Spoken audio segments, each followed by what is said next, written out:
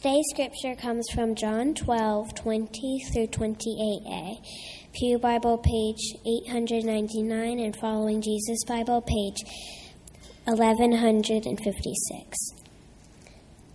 Now among those who went up to worship at the feast were some Greeks.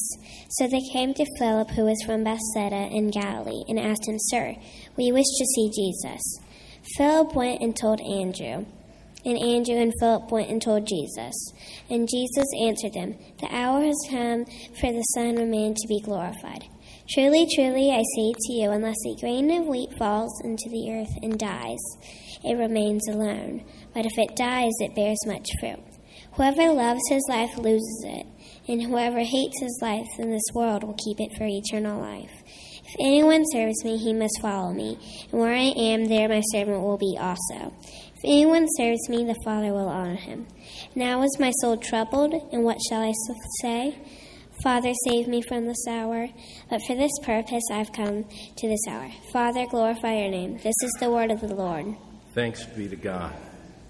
Well, if you have little ones, first grade and under, who would like to go to children's worship, where we have a children's sermon from this text written for their age group, they can line up now with Miss Brittany and Miss Savannah, and they will head across the way to our Children and Youth Discipleship Building.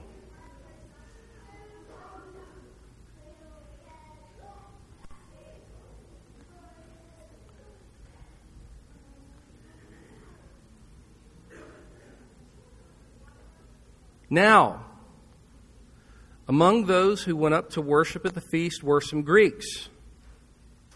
So these came to Philip, who was from Bethsaida in Galilee, and asked him, "Sir, we wish to see Jesus."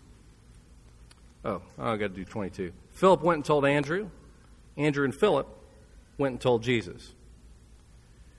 Don't miss the novelty of those three verses. Some Greeks asked Philip to arrange a meeting with Jesus. Maybe they heard Philip speaking in Greek, being from Bethsaida. He may have been a Greek speaker. Regardless, for whatever reason, they approached Philip. Philip goes to Andrew. We don't know why. This is how you know you're reading a historical text. You get these details that may have no relevance except it happened. Philip went to Andrew, and together they go to Jesus. When was the last time a Greek person showed up in Scripture? As a 21st century reader, you might think, Greek, Roman, Samaritan, they're all the same to me, but they're not. And in this gospel, we've seen the Samaritans approach Jesus. We've seen Romans approach Jesus. But now we have a Greek person approaching Jesus. This means something. Because Jesus didn't come to earth to preach to Greeks. No. To whom and for whom did he come? Matthew 15, Jesus said this, "I was sent only to the lost sheep of the house of Israel." So Jesus' message was supposed to spread to the ends of the earth. Yes, to Greeks and Romans and everybody, but not through him. He was to invest the message in the Jewish people, and particularly in his disciples, so that through them it would spread to the ends of the earth. Was this not the promise to Abraham in Genesis 12?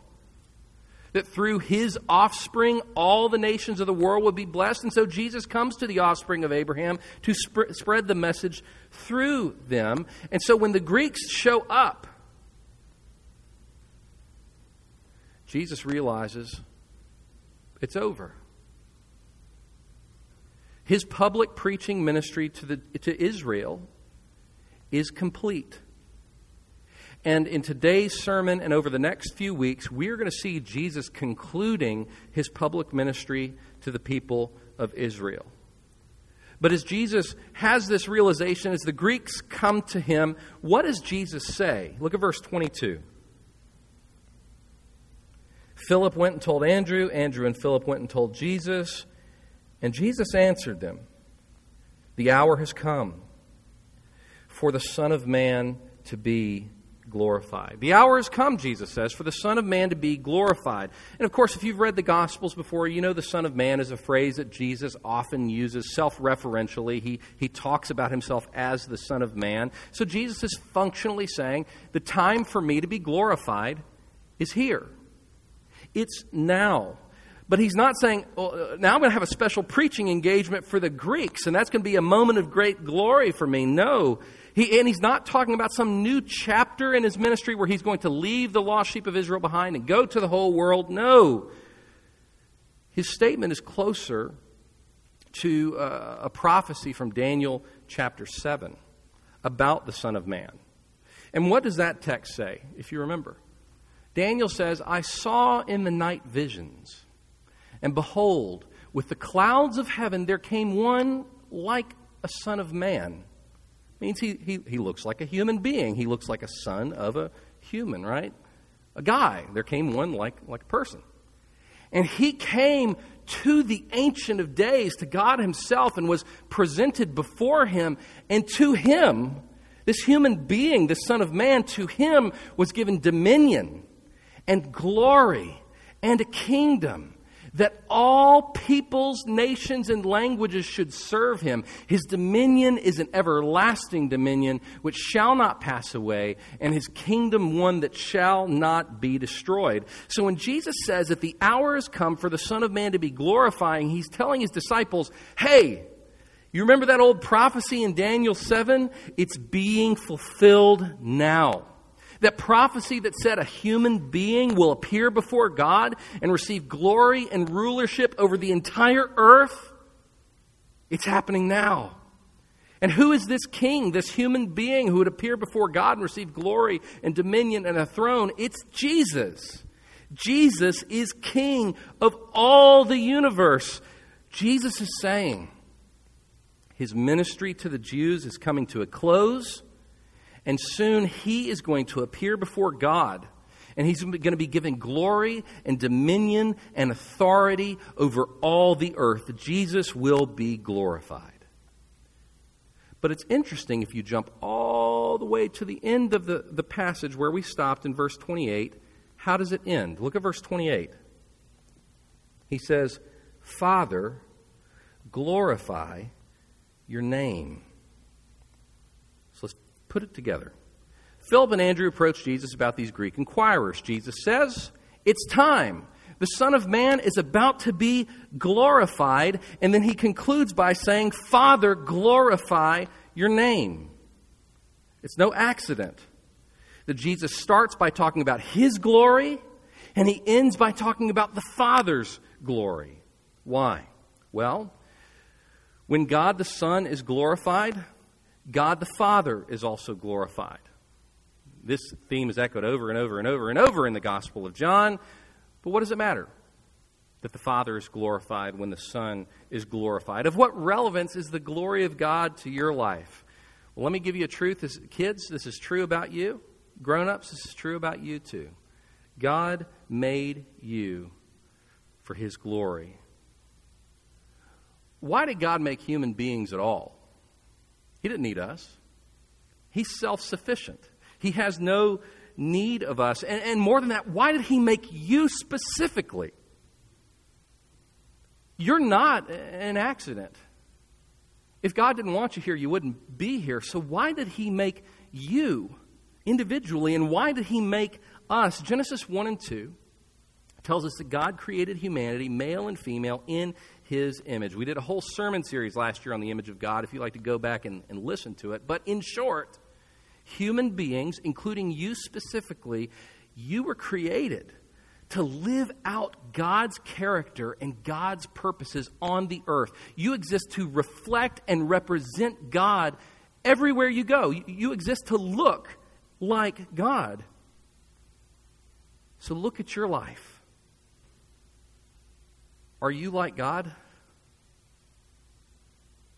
Are you like God in the way you interact with your family, your friends and coworkers? Are you like God in the way you think, plan, speak, and act?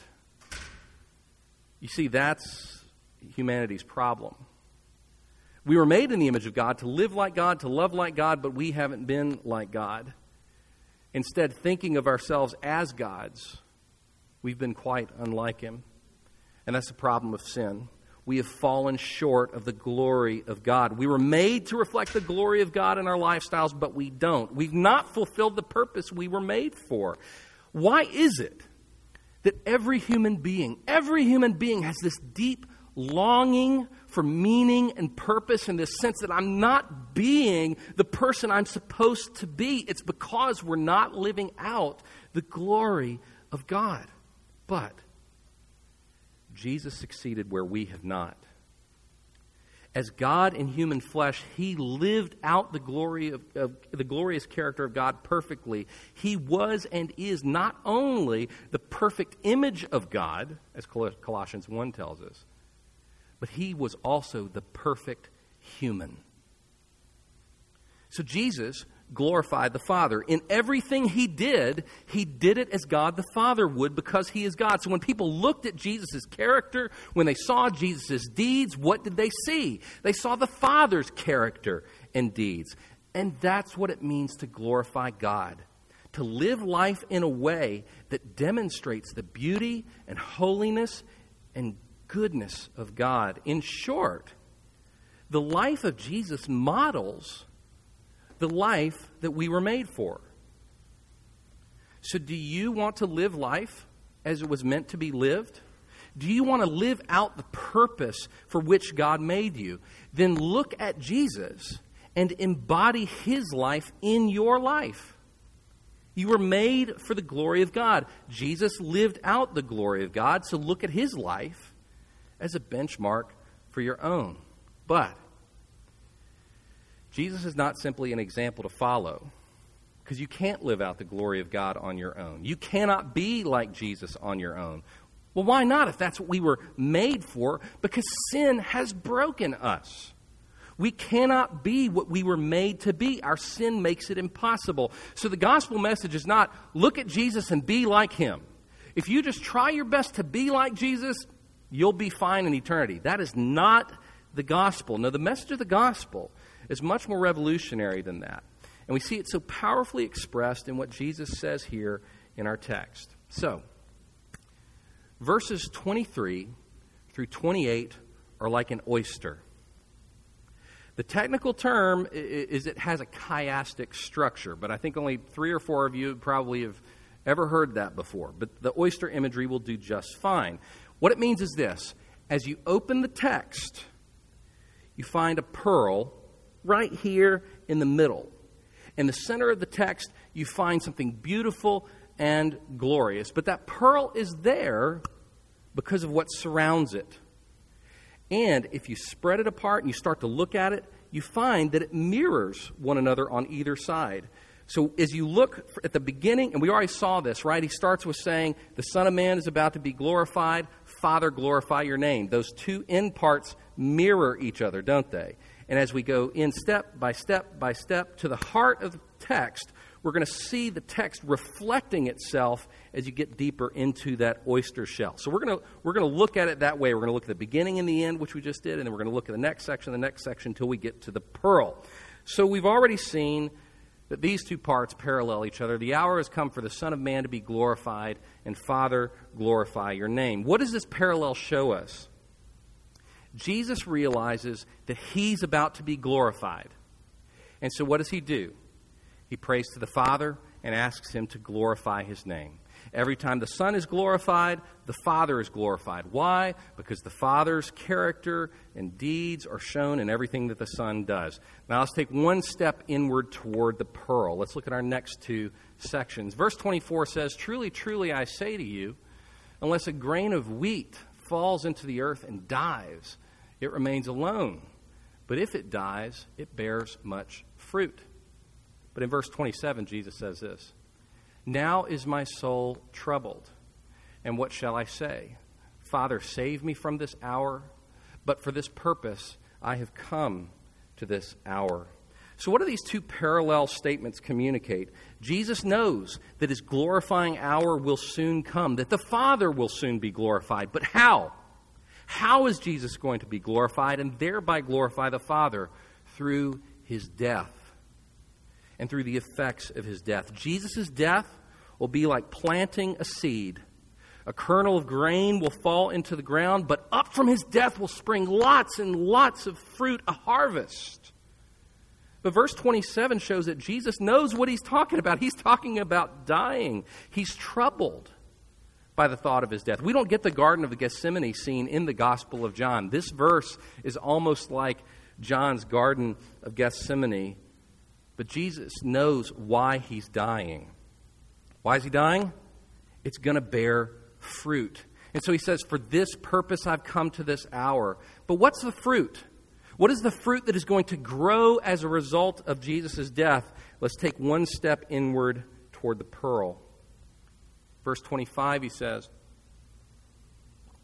whoever loves his life loses it, and whoever hates his life in this world will keep it for eternal life. And in verse 26, the second half of the verse, it says, if anyone serves me, the Father will honor him. So let's review the oyster as we go through it. Sorry you missed the oyster illustration. You can ask me later. Jesus will die, and it will bear much fruit. And in so doing, he and his Father will be glorified. But what is the fruit that springs up with such abundance because Jesus dies? He tells us in these two verses, disciples who serve him. This is why Jesus died, so that you would be set free from the sin that keeps you from being what you're supposed to be, that you'll be set free to live the life you were made for, to glorify God.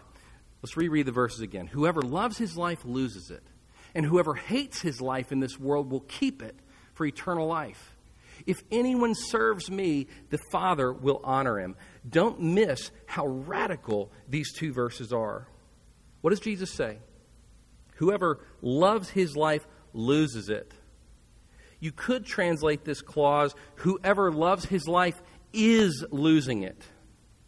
If your life on this earth is valuable to you, if your enjoyment of life on this planet is something you seek to grasp and hold on to, the more you cling to it, the more it will slip like sand through your fingers.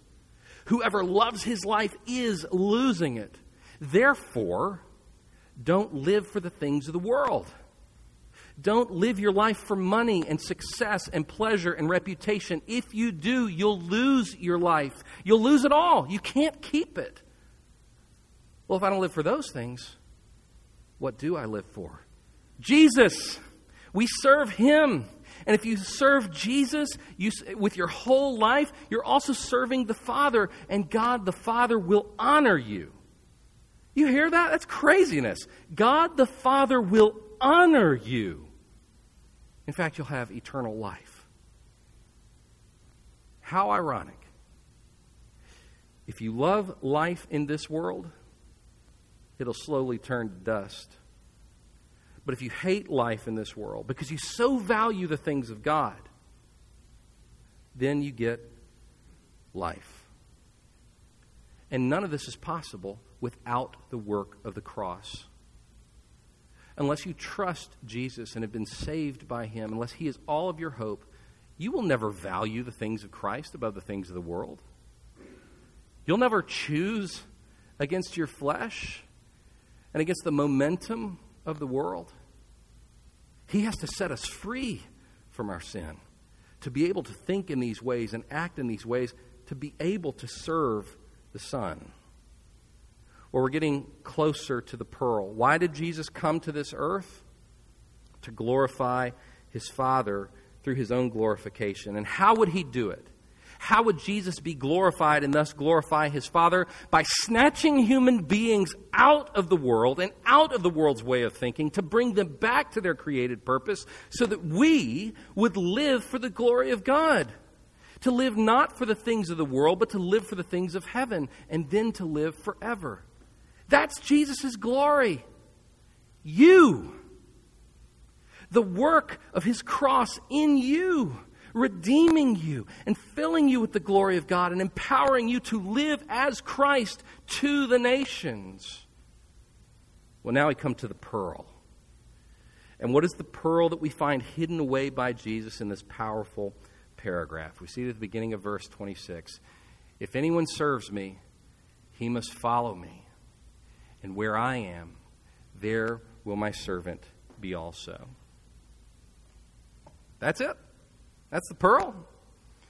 What's so surprising and beautiful and important about this verse? Think about it.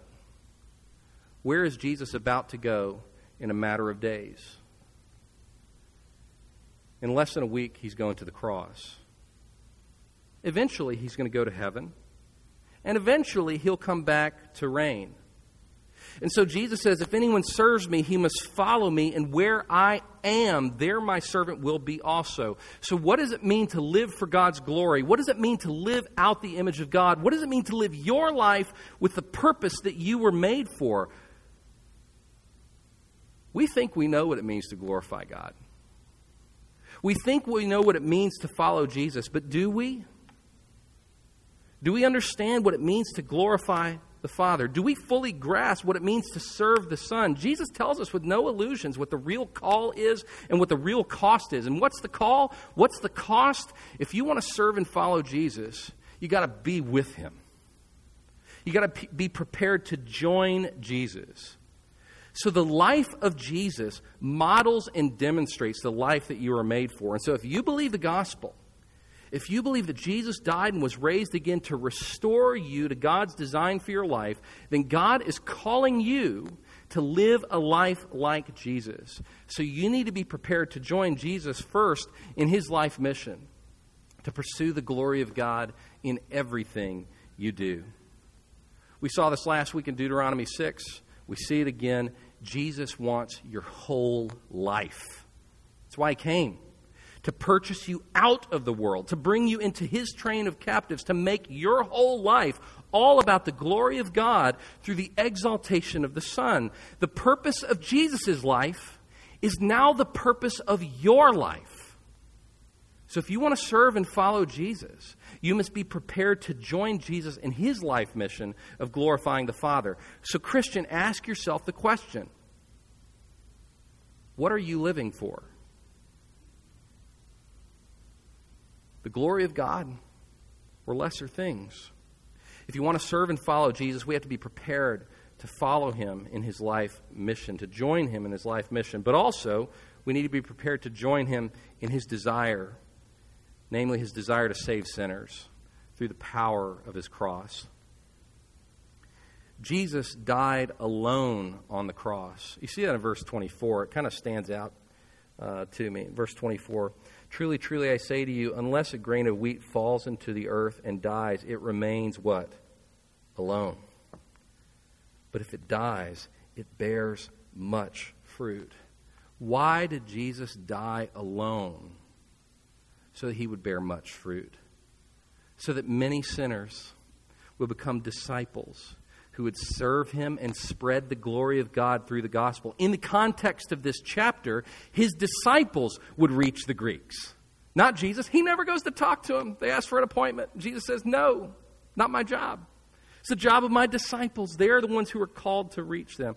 I'm convinced that there is no desire closer to the heart of God than his desire to save sinners and to make them into disciples, to win people who will spread the glory of God even further.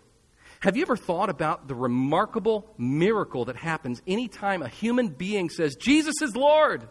I'm not Lord, he is Lord. I believe God raised him from the dead and I'm going to live for him. Do you know what a miracle that is? When that happens, when those words are uttered from that person's mouth, that glorification of the Father through the Son by the brand new Christian, it rings throughout all creation, even to heaven itself. And that glorification of the Son pleases the Father. And when you, Christian, continue to say, Jesus is Lord, he is all my hope, the glory of God rings forth. What does Jesus want more than anything? Why did he come to the earth? What desire drove him to the cross? The glory of the Father. And what was the means of that glory? Saving sinners who would go tell others how beautiful and wonderful and powerful our God is. Lives restored to the image of God, who help others to be restored to the image of God. Do you have that same burning passion above all others? If you want to serve Jesus, you want to follow Jesus, you need to be where He is. And where is He? What's He doing? He's seeking to save the lost. But maybe you're not an evangelist. Okay, fine. I think I'm the only pastor in this room, too. Okay, fine. I'm not telling you to be an evangelist. That's not what you're called to be. I'm not telling you to be a pastor. That's what you're not called to be.